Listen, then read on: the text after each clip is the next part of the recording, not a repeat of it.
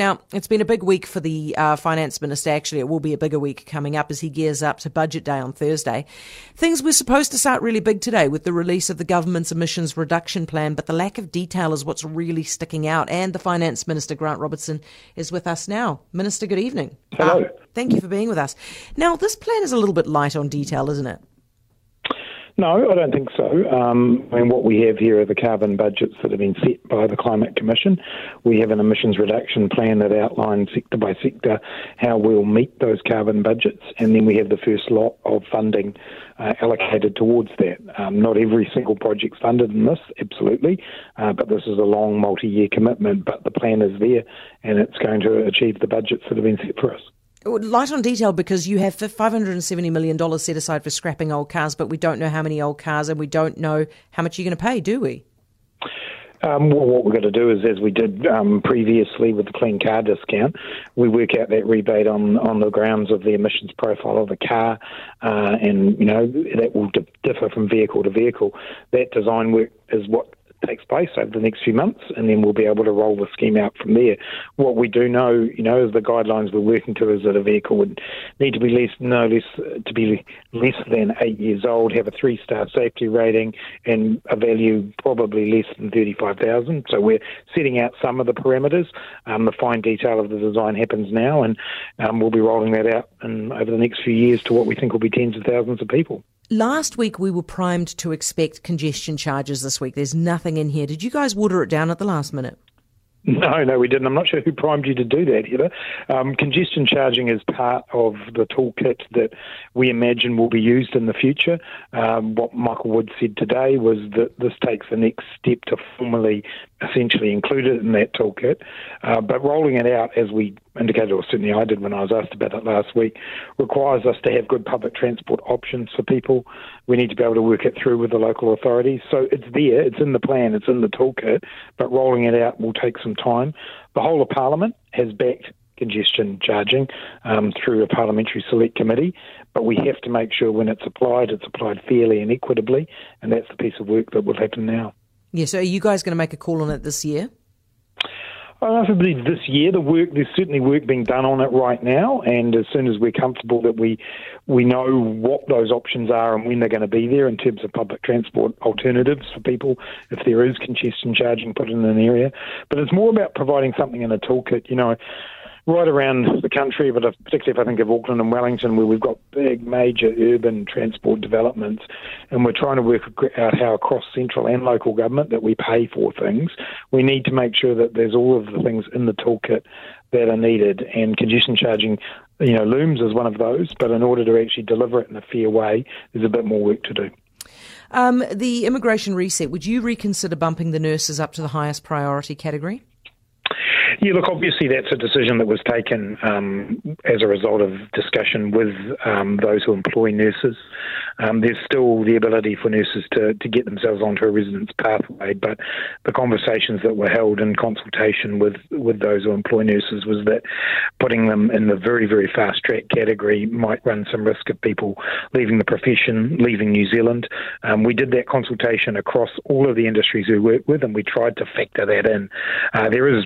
There will always be opportunities for reviews in the future, but that's the decision that we've made for now. How on earth would giving a nurse residency immediately cause them to leave New Zealand?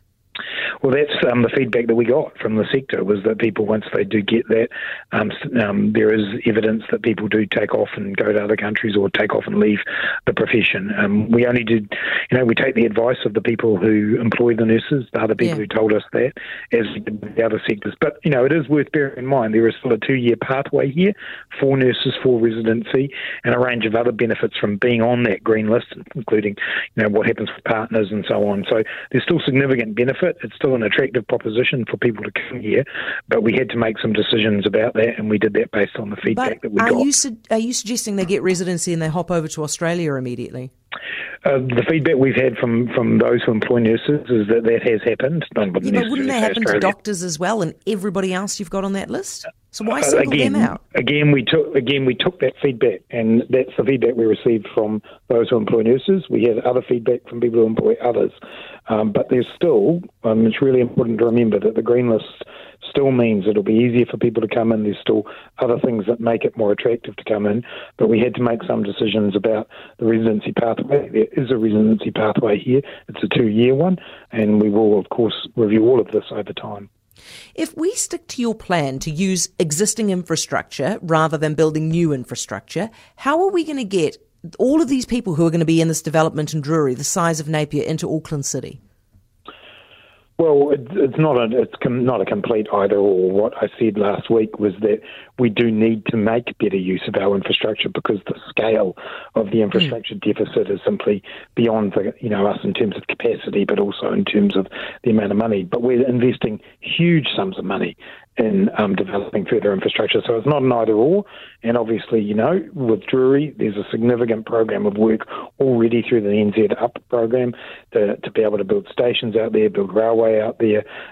So look, we're totally committed to more money going in, but the point I was making was that won't be enough. And right around the country, we'll have to look at how we make better use of our infrastructure. We're talking about some figures being quoted like 100,000 people who will be living there. They're not all going to catch the train, so you're going to have to do something with the roads, aren't you? I'm not sure if I've heard 100,000 people, but of course we continue to develop the roading and the rail network, and there's a significant investment both through NZ Up, the National Land Transport Fund. Even if it was let's be realistic about it, even if it is a realistic number and a fraction of that, let's say 10,000, right? They're not all going to catch the train either, are they? Well, a significant number of them will, and that's the point. And one of the ways we've designed the development of Drury is around the stations and making sure that people can, as they do all over the world, use that as their primary means of getting to and from work. But that doesn't mean no investment in the roading network, of course not, and we are doing that. So would you reconsider reopening Mill Road, the project? Well, we've taken the decision around the scoping of Mill Road, and there is still a project there, but not at the scale that was originally suggested. We've made our decision on that, and there's no proposal to revisit. We run the risk of the city grinding to a halt, right? If we put developments like that in and we don't have the infrastructure. I don't think so, Heather. I don't think that is what's going to happen here.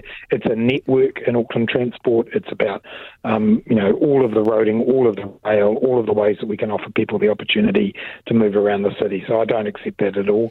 We have rescoped the Mill Road project. There's plenty of other things going on in South Auckland as well. How do you feel about Willie Jackson calling David Seymour a useless Māori? Well, it's obviously not a phrase I'd be using, but, Willie stands by, what he says. Heather, because you have him on the program. He's a colourful character. He calls it how he sees it. What I do know is that the alternative budget that it brought forward that caused the furore was, as I described it, I think naive and dangerous. It involved getting rid of agencies and programs that support some of the most vulnerable people in our community. So, I can share some of Willie's frustration, even if I wouldn't use the language he's used. Because I'm not sure that he's doing the country any favours by carrying on like that. And we've already got a reasonably hot race debate at the moment. He just heats it up further, doesn't he? Like I say, I think people, Willie is a tremendous contributor to our team. He's somebody who calls it how he sees it. He used that language, not necessarily language I'd use, but I think I'd prefer to focus on what it was that had concerned him. And as I say, I think what ACT were proposing and what National may need to take on is actually quite dangerous and quite naive in terms of solving the problems New Zealand has. All right, Minister, thanks very much. Grant Robertson, the Finance Minister.